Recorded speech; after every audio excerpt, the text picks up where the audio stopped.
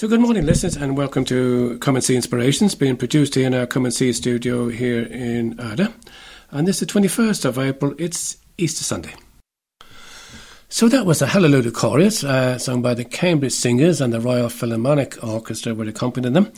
A beautiful piece of music that is tradition that we always play here on Sacred Space programme each Easter.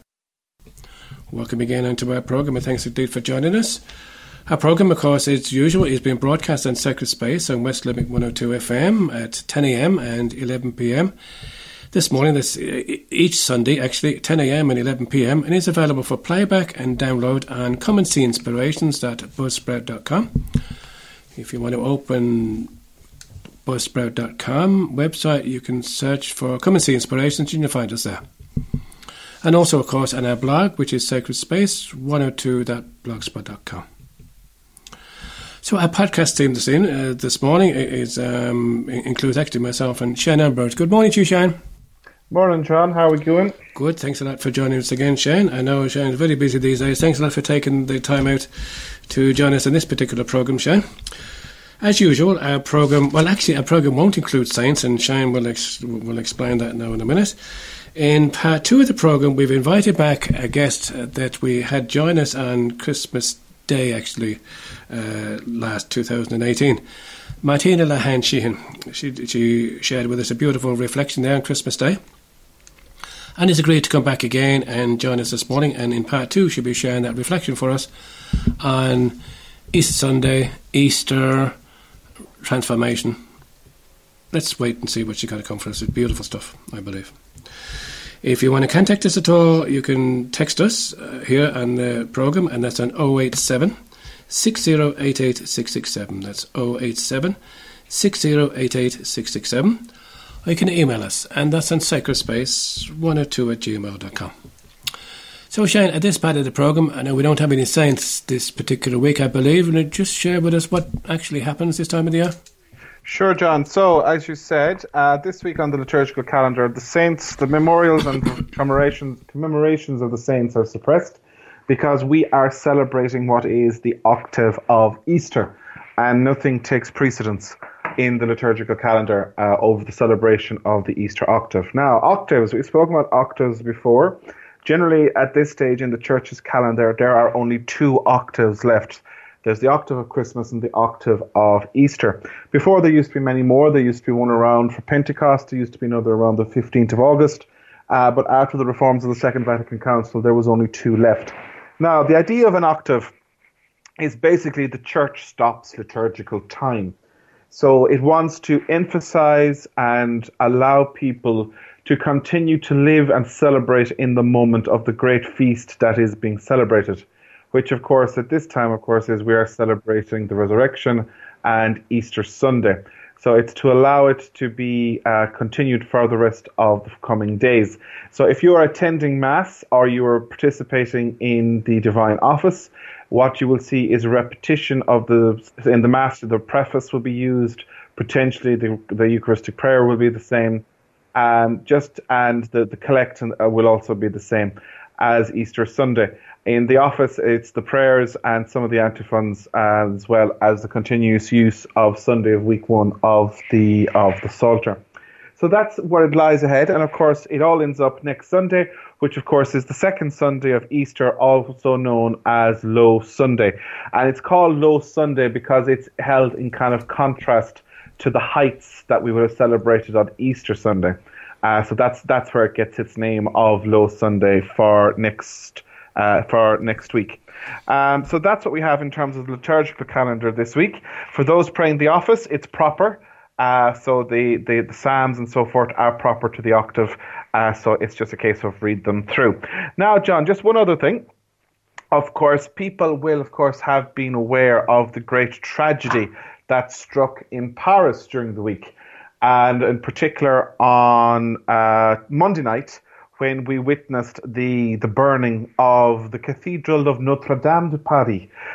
What I read it somewhere was described Paris is epitomized by the Eiffel Tower, and France is epitomized by Notre Dame. And of course, we've seen that the wonderful work that the Pompidouars, the firemen of Paris, did to try and save the great cathedral. 855 years old, 5 years older than our own St. Mary's Cathedral in Limerick. And of course, it has to be said that, it is a tragedy, both for Paris, for France, and for European culture and history. But perhaps it could also be seen perhaps as a metaphor for our current situation, for the destruction or for the collapse of things like the belief and faith in the church, for faith itself, and for Europe's understanding of itself and its place in the world. But as this is Holy Week and we are celebrating Easter Sunday, and it is truly a reminder to us that out of death and destruction and grief comes resurrection. And we have to remind ourselves, of course, that for Christians, the church is the living temple of the faithful. It's not dependent on bricks and mortars. And of course, but while we pray for the praying community of Notre Dame, because we haven't heard too much about them during the week, it's mainly been the politicians and the historians, we must remind ourselves that Notre Dame will rise again, as she has so many times before, through wars, revolutions, and neglect. And hopefully those great rose windows, which did survive, will be restored and cleaned and will still inspire and teach. The great relics of France, the crown of thorns, the tunic of St. Louis have been preserved. And I'm sure this morning the bells of Notre Dame will have rung out over the city. It'll be hopefully the rebuilding of Notre Dame will hopefully be a metaphor for renewal, rebirth and resurrection in a world very much calling out for signs and symbols. A bit like our own St. Mel's Cathedral in Longford a couple of years ago. We have to remember this too shall pass. And as Julian of Norwich once said, all will be well, all manner of things will be well. Thanks for that, Shane, and so to all of us. It was certainly a memory for myself and Anne, who had occasion to visit a beautiful cathedral there a number of years ago in Notre Dame. So at this part of the programme now, we will pray a spiritual communion prayer, and this is for all those who cannot receive Jesus at Mass this morning in Holy Communion, but this is a spiritual communion, and we'll pray in communion with all of those. My Jesus, I desire to bring you to receive you into my soul. Since I cannot now receive you sacramentally, come spiritually into my soul. I embrace you as already there.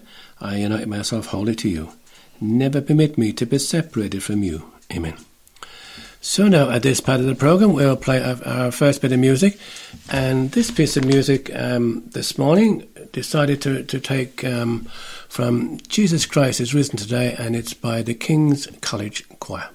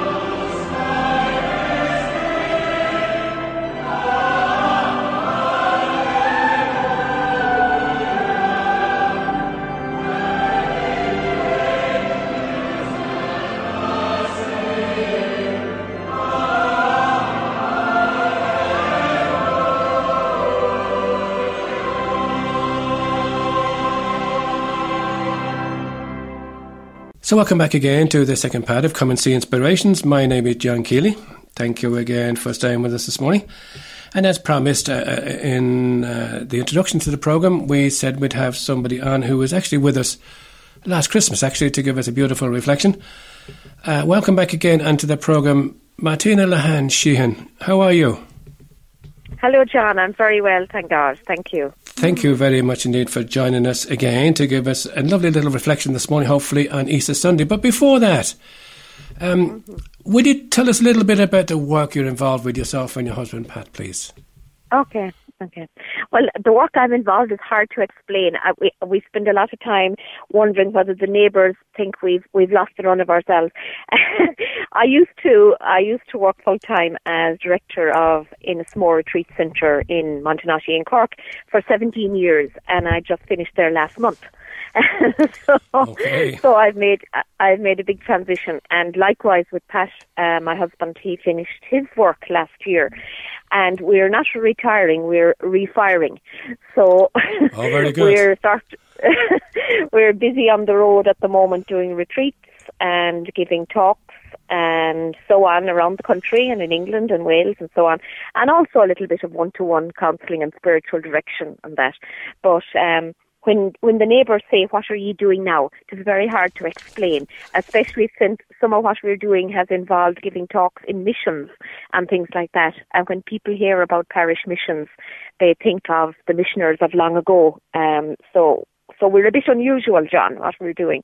But anyway, mainly retreat work, reflection, parish reflections, missions, and one-to-one counselling and spiritual direction and that. But we've both finished our jobs, I think, since the last time I was speaking to you. Mm-hmm. And listen, Martina, thank you so much indeed for joining us, because I know you're very busy. I mean, as you mentioned yourself, around the country, and then we are actually recording this on Tuesday of Holy Week, so you're off actually, I think it's in the morning now, to do a retreat for the next few days in UK. So thank you again for offering and spending some time with us. Just one little thing now, just before we go into the reflection. You do send out quite a few Sabbath Soul Space emails, I think it is, each week. Can you tell us a little bit about that, please? Yeah, well, for the last couple of years, we have, we just try to reclaim, I suppose, Sabbath and trying to keep it a reflective day. And we write a little reflection every Sunday. And there's a few hundred people on the emails at this stage, I'd say. And anybody who wants to be included in that will get a little email with a reflection that we write ourselves every Sunday morning, usually. And it's just a few thoughts for the week and a little bit of nourishment, I suppose, just to help us through the week. So if anybody wants to receive that Sabbath reflection, they're more than welcome to contact us, and we'll put them on the list. And have you got any contact details you'd like to pass on to us there, please, Martina? So if they wanted to email us, we're at RUAH, that's RUAH 06 at eircom.net. RUAH, RUAH 06 at eircom.net. And if you wanted to email us, you would be included on the list, and you'll get that little reflection that we write every week, every Sunday. And if people are getting any problems with that connection, maybe if they're coming to contact myself here, John Keeley here doing Sacred Space, and that is, if you can text us actually to the programme, it's 087 6088 667, and I'll put you on to Martina. Or again, you can email us on the Sacred Space 102@gmail.com. Okay, so at this stage now, Martina, thank you very much again for joining us. And we did ask you to come on the programme and share with us a reflection you'd like to give us on this Easter Sunday that would be appropriate. Where would you like to start, please? I suppose when I think of Easter, or I think of resurrection, the immediate word that comes to me is hope. Now, I don't know, for me, I think there's two types of hope. There's hope with the big H, where we have a very fixed expectation of what we want the outcome to be. And I think I had that sort of fixed expectation for many Easters, and I was sort of missing the whole point of what resurrection means. Now, I suppose, I'm sure there are many listeners listening this Easter who are finding it hard to hope, and are maybe even saying, what difference does resurrection make to my life? And I think that's a valid question to ask. But I think it's Emily Dickinson says that hope is a thing with feathers that perches in the soul. I love that quotation because I think Emily Dickinson is saying that hope is a very embodied and an internal thing. It's not something that is just historical or that is external, Very often maybe we think something extraordinary must happen at Easter to prove that Jesus has risen or whatever, Whereas in fact this resurrection, I think is something that we have to cooperate with, that we sort of co-create. It's in everyday life. The poets often say that we get little intimations of eternity, meaning we get little moments of resurrection. And very often they're short-lived. And as we know, and as many of the listeners, I'm sure, listening this evening, are saying, well, life is touched with a bit of death, and life is touched with suffering. And every embrace has the vulnerability of a goodbye, and everything has impermanence, I suppose, written into it at some level. So yes, we live within limits and we see a lot of chaos and a lot of suffering around us. Yet, I think it is in the kind of dappled place of the daily life that we need to look for these little intimations or glimpses of resurrection. I think resurrection sparkles where we least expect it. That has been my experience anyway.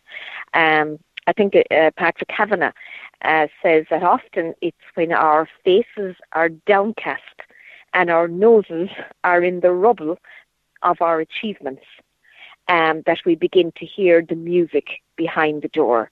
He calls it heaven's music. He calls it heaven's music behind the door. So I think that's something we have to kind of attune our ears to, that it has to become a daily practice, really, of listening for heaven's music behind the door. And often it's I think maybe those moments of birth are often in the death places.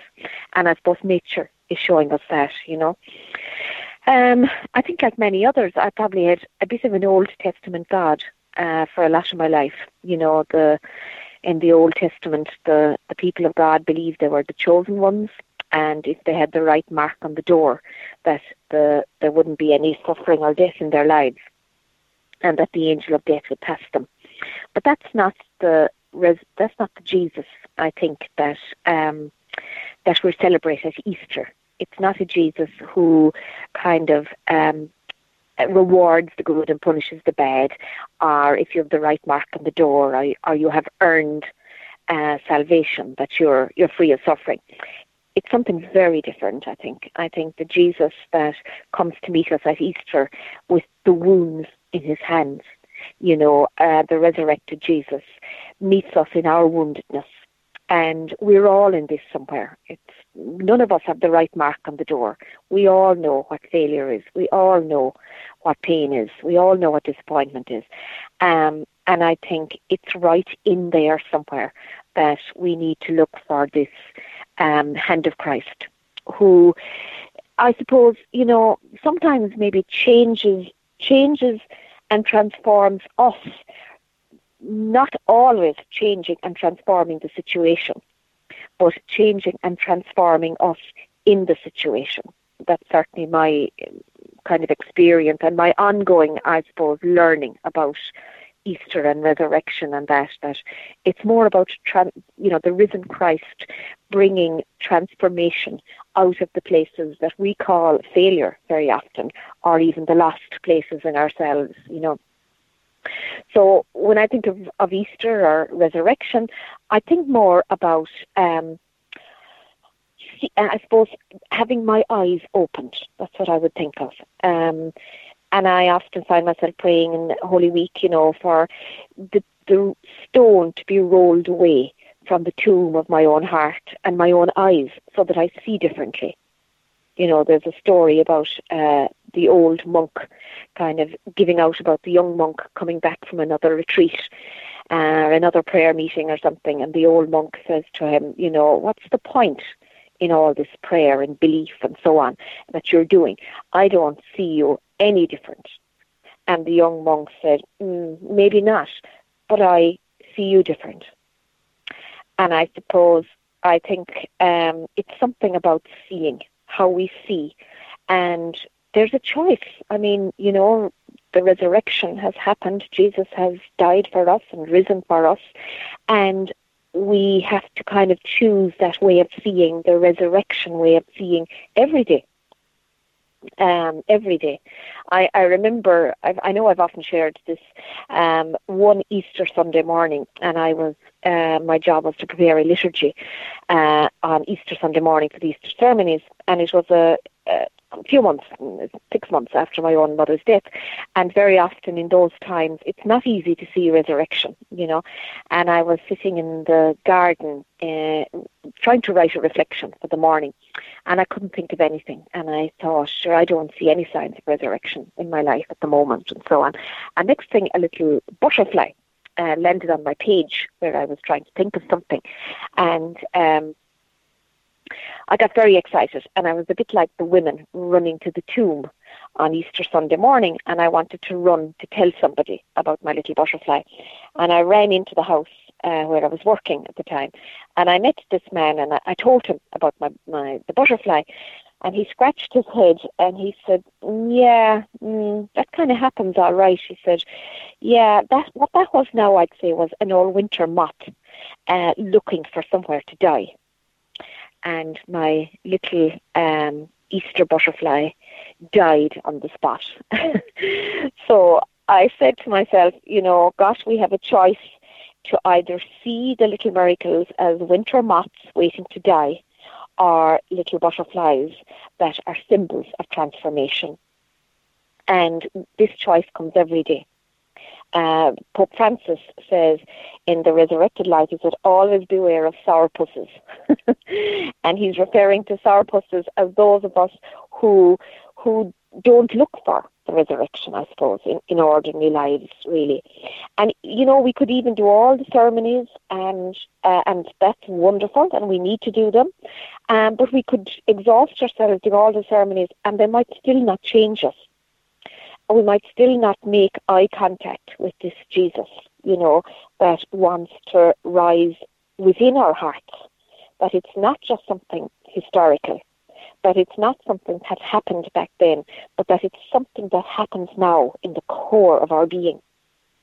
Even though the top layer of our lives might still be difficult, there might be enormous challenges, but I suppose resurrection, something Julian of Norwich said when she says that under all of that, all will be well, and all manners of things will be well. And Julian of Norwich says that even the mark of sin will be turned to glory. So there's something about, even though the chaos can continue at the top layer, that it's something about a way of seeing and a way of believing that transformation is something that can happen if we open to it. And this isn't something we can do with willpower, and it's not something just about the next life. It's not, resurrection isn't about, we'll have resurrection in the next life. I think it's something about the abundant life now, available right now. Even in the most challenging situations, there can be an invitation to a glimpse of the abundant life. And we might have to slow down a bit, because very often we're missing the little miracles of that risen life. So I suppose when I think of resurrection now, I think of something that must happen in the core of my being.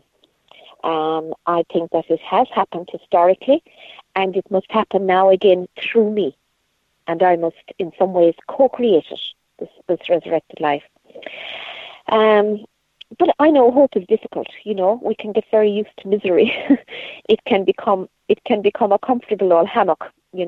Even we're told, the Israelites, when they were moving from the land of slavery, and they were in the desert moving towards the promised land, they started complaining and saying that they wanted to go back into slavery, that was better than this unfamiliar place. So we have to, I guess, practice opening to the unfamiliar place, to the abundant life. And if we're honest, we have an attraction to it, and we have a bit of resistance to, because it changes us and it moves us beyond our comfort zone, and we tend to defend against what we don't know. And the resurrected life is about growth, and it's about expansion, I think, and it's about an attitude.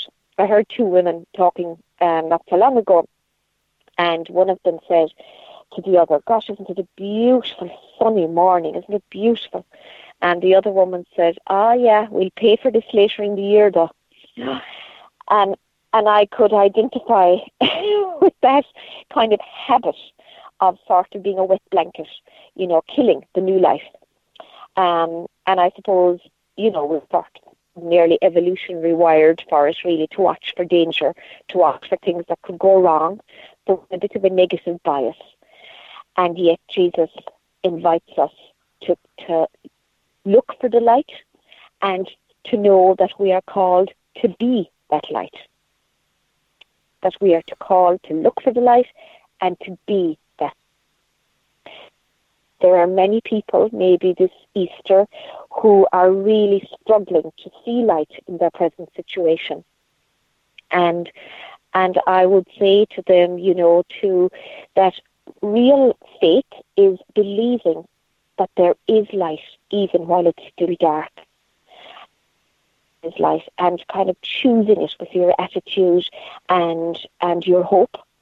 And it's like nurturing that hope, and giving yourself a little bit of stillness, and going into the heart to feel that even in the most difficult situations, like nature, we do recover, and that cycle of renewal is the resurrected life within us. And it really brings me to the words of one of my favourite songs that I asked Pat to learn and sing. And it's the words of the song, The Rose. And I think it's one of my favorites because it's all about the hope of resurrection, especially those words. And I'd love to sort of send them, if you could use that word, to anybody who this Easter feels that the road has been long and that they're not able to see resurrection in their lives. And I think the words go something like, "When the night has been too lonely and the road has been too long, and you fear that love is only for the lucky and the strong, just remember in the winter or beneath the bitter snow lies the seed that love in the spring becomes the rose."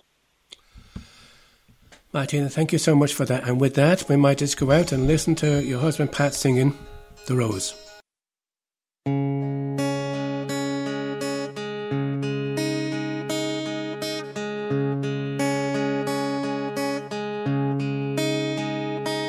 Some say love, it is a river that drowns the tender reed. Some say love, it is a razor that leads your soul to bleed. Some say love,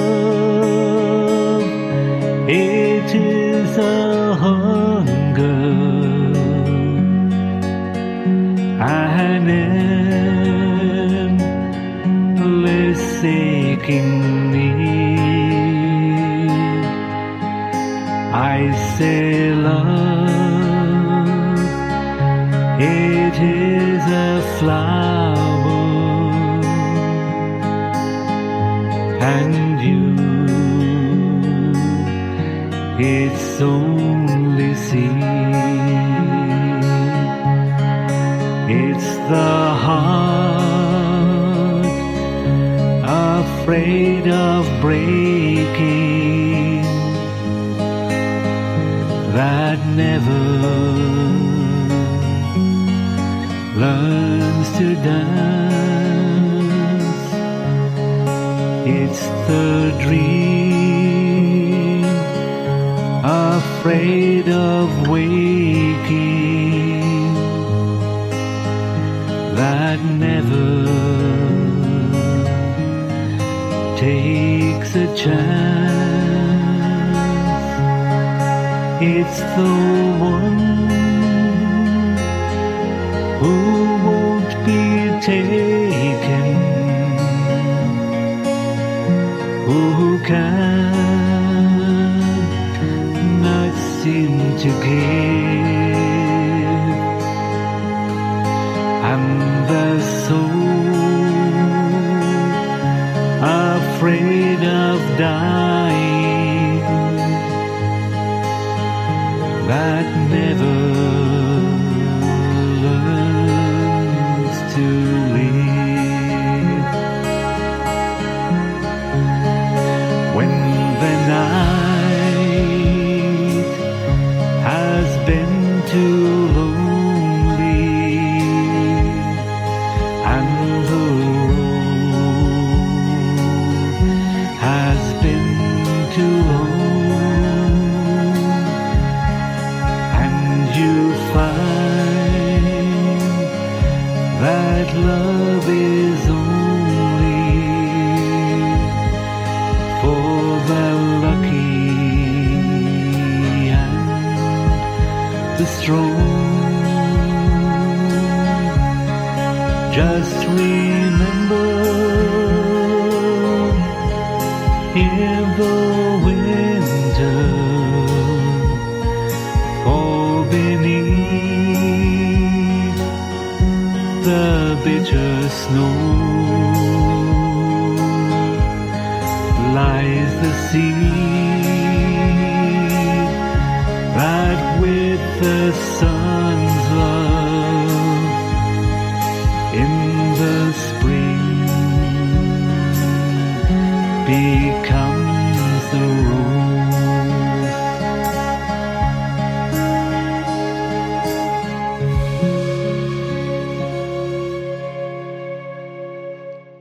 So welcome back again to the third part of Come and See Inspirations. My name is John Keeley, still joined by Shane Ambrose and the other end of the Skype line. And of course, at this part of the programme is where we always read and reflect on the Word of God, the Gospel for today. And today, before that, Shane will again read this prayer, or pray this prayer before reading and reflecting on Scripture. Thanks, Shane. Lord, we thank you for putting us in the presence of your word, which you inspired in your prophets. May we approach this word reverently, attentively, and humbly. May we not despise this word, but receive all it has to say to us. We know that our hearts are closed, often incapable of comprehending the simplicity of your word. Send your Spirit to us so that receiving the word in truth and simplicity, our lives may be transformed by it. Let us not be resistant, Lord. May your word penetrate us like a two-edged sword. May our hearts be open to it. Let not our eyes be closed nor our minds wander, but may we give ourselves entirely to this listening. We ask this, Father, in union with Mary, who used to recite the Psalms, through Jesus Christ our Lord. Amen. Amen. Thanks for that, Shane. So the Gospel for today, Easter Sunday, is the Gospel we're taking today is from the Gospel of John, chapter 20, verse 1 to 9. It was very early on the first day of the week, and still dark, when Mary of Magdala came to the tomb. She saw that the stone had been moved away from the tomb, and came running to Simon Peter and the other disciple, the one Jesus loved. "They have taken the Lord out of the tomb," she said, "and we don't know where they've put him." So Peter set out with the other disciple to go to the tomb. They ran together, but the other disciple, running faster than Peter, reached the tomb first. He bent down and saw the linen cloths lying on the ground, but did not go in. Simon Peter, who was following, now came up, went right into the tomb, saw the linen cloths on the ground, and also the cloth that had been over his head. This was not with the linen cloths, but rolled up in a place by itself. Then the other disciple, who had reached the tomb first, also went in. He saw, and he believed. Till this moment they'd failed to understand the teaching of Scripture, that he must rise from the dead. So that's the Gospel for today, Easter Sunday morning. Shane, would you start a little reflection for us, please? Sure, John. So, of course, we have presented John's account of the resurrection story to us this morning. Obviously, we have journeyed through Luke's gospel throughout Lent, but it is John's gospel that's presented to us today.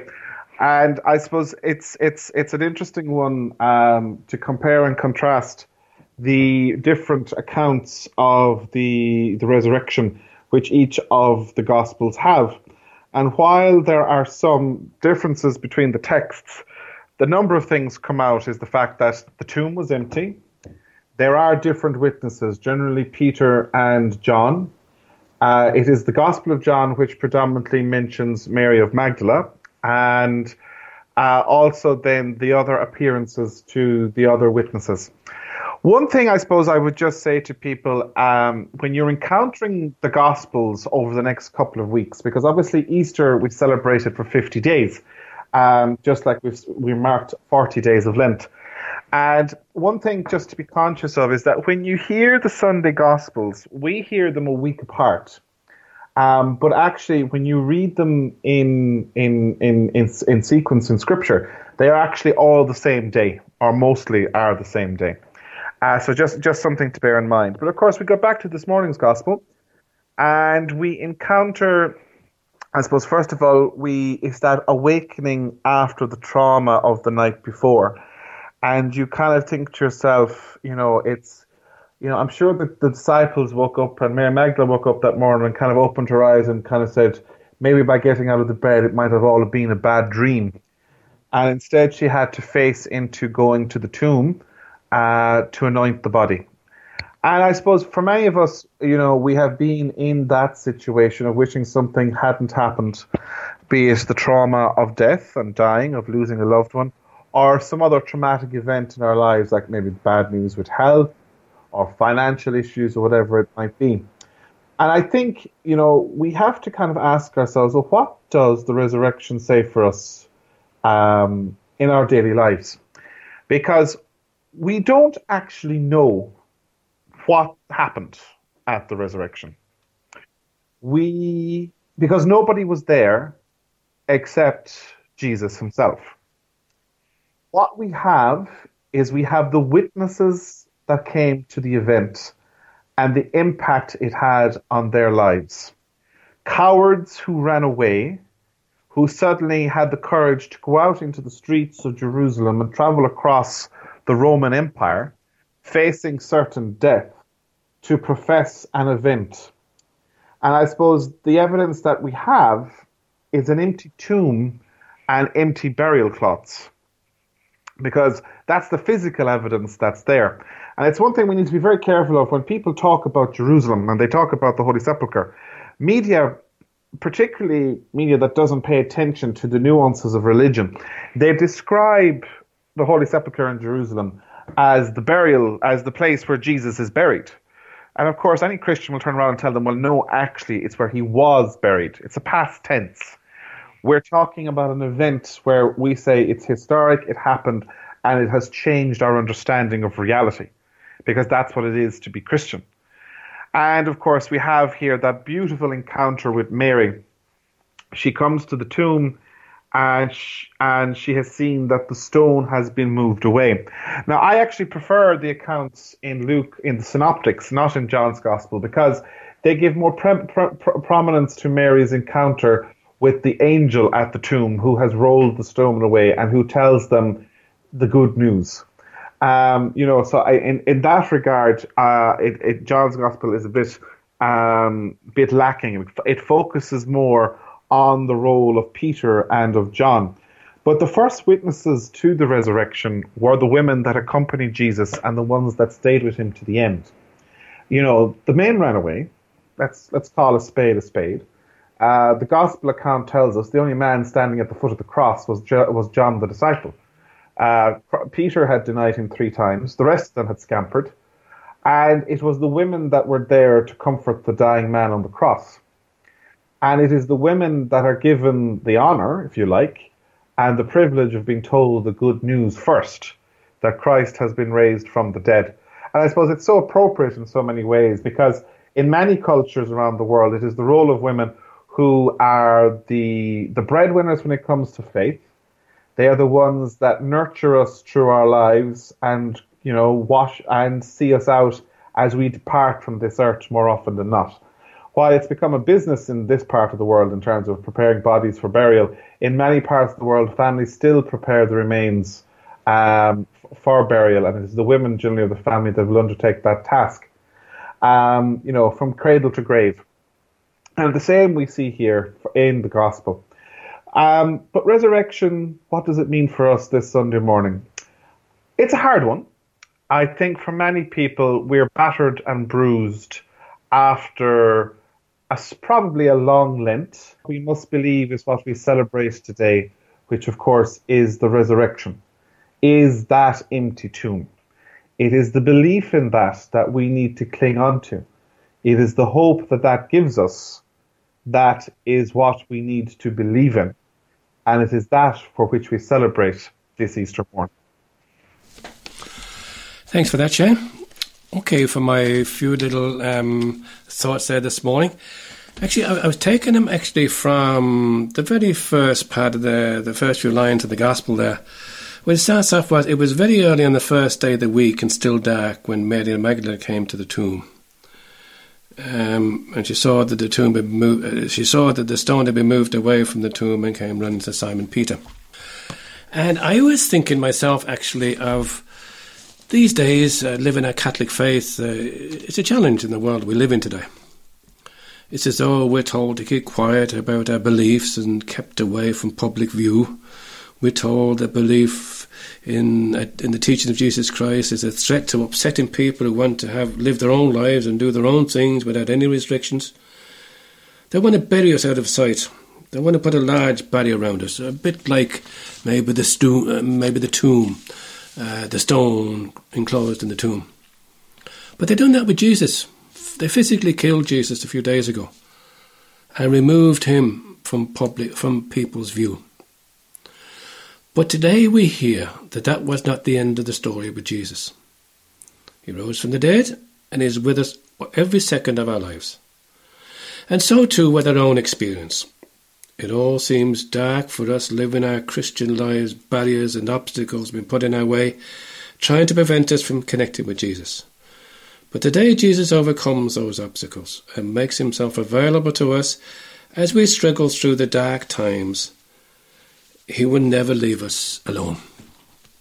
The entrance antiphon of today, I just took a look at it there this morning, and part of it says, I have risen, and I'm with you still. Jesus is risen, and will be with us every moment of our lives. So let's rejoice, and let's be glad about that. Today, we read, the other disciples saw, and they believed. Maybe it's time for us today, maybe we could think about something to do for the rest of the day. In prayer, we could be asking the Lord for the gift of faith, that we too can also say we saw and we believed. Well, at least we believed. It's my few thoughts in it, but I just want to finish up with just one little thought there by Michael de Verteuil. I like to quote Michael every now and again. And he said, Lord, we thank you for moments of grace. We have been in a situation of death. A relationship that meant a lot to us seemed dead. An addiction held us in its grip. Our country was locked in civil strife. Then the day came that would turn out to be the first of a new era. We were mourning as usual like Mary of Magdalene, making a routine visit to the tomb of Jesus, but saw that stone had been moved away from the tomb. Naturally, we looked for simple explanation. They have taken the Lord out of the tomb and we don't know where they've put him. But it wasn't like that. It was what the Scriptures taught us, that our work, that your work, must always rise again. That about brings us to the end of the programme, but there's two things I just want to mention there. Just going back to Martina Lahan's beautiful reflection that she gave us this morning. One of the thoughts that I took from that, Shane, I'm not too sure if you took any of these yourself, but one of the thoughts that I took from that was to pray to pray that our eyes will always be open, and to practice to being open to the unfamiliar places. We're always put in unfamiliar places in our lives from time to time. We're not too sure which way to go. let's ask the Lord that when we are in those unfamiliar places, that we'll stay focused on His message, and just ask Him to stay with us for the rest of our lives as we struggle through. Sometimes it's good times and sometimes it's bad times, but mostly it's good times. Shane, you've got any thought you want to finish off, leave us with before we go for a final bit of music? No, I suppose it's Easter Sunday, and I suppose the reminder to us always is, this is the reason why we call ourselves Christian. It's not Christian. It's not Christmas, rather, but rather it is the reason for us being who and what we are is the fact that Christ, the Lord, has, as the antiphons in this morning's in the morning prayer of the office said, the Lord has truly risen, alleluia. And Christ has risen. He is the light of His people, whom He has redeemed with His blood. And we sing again, the Lord has risen as He promised. Alleluia, alleluia. Alleluia, alleluia. Thank you for that, Shane. So now we'll go out with a final bit of music. And I want to dedicate this to my niece over in UK, in Birmingham, Catherine Keeley, who made her confirmation actually last night at the Easter ceremonies there in Birmingham. So this is for you, Catherine, especially for you, that you had a beautiful time yesterday and again today. And this one is by the Limerick Gospel Choir, and this one is entitled, Oh Happy Day. So from Shane, myself, and especially to Catherine, God bless you all now. Bye. Bye.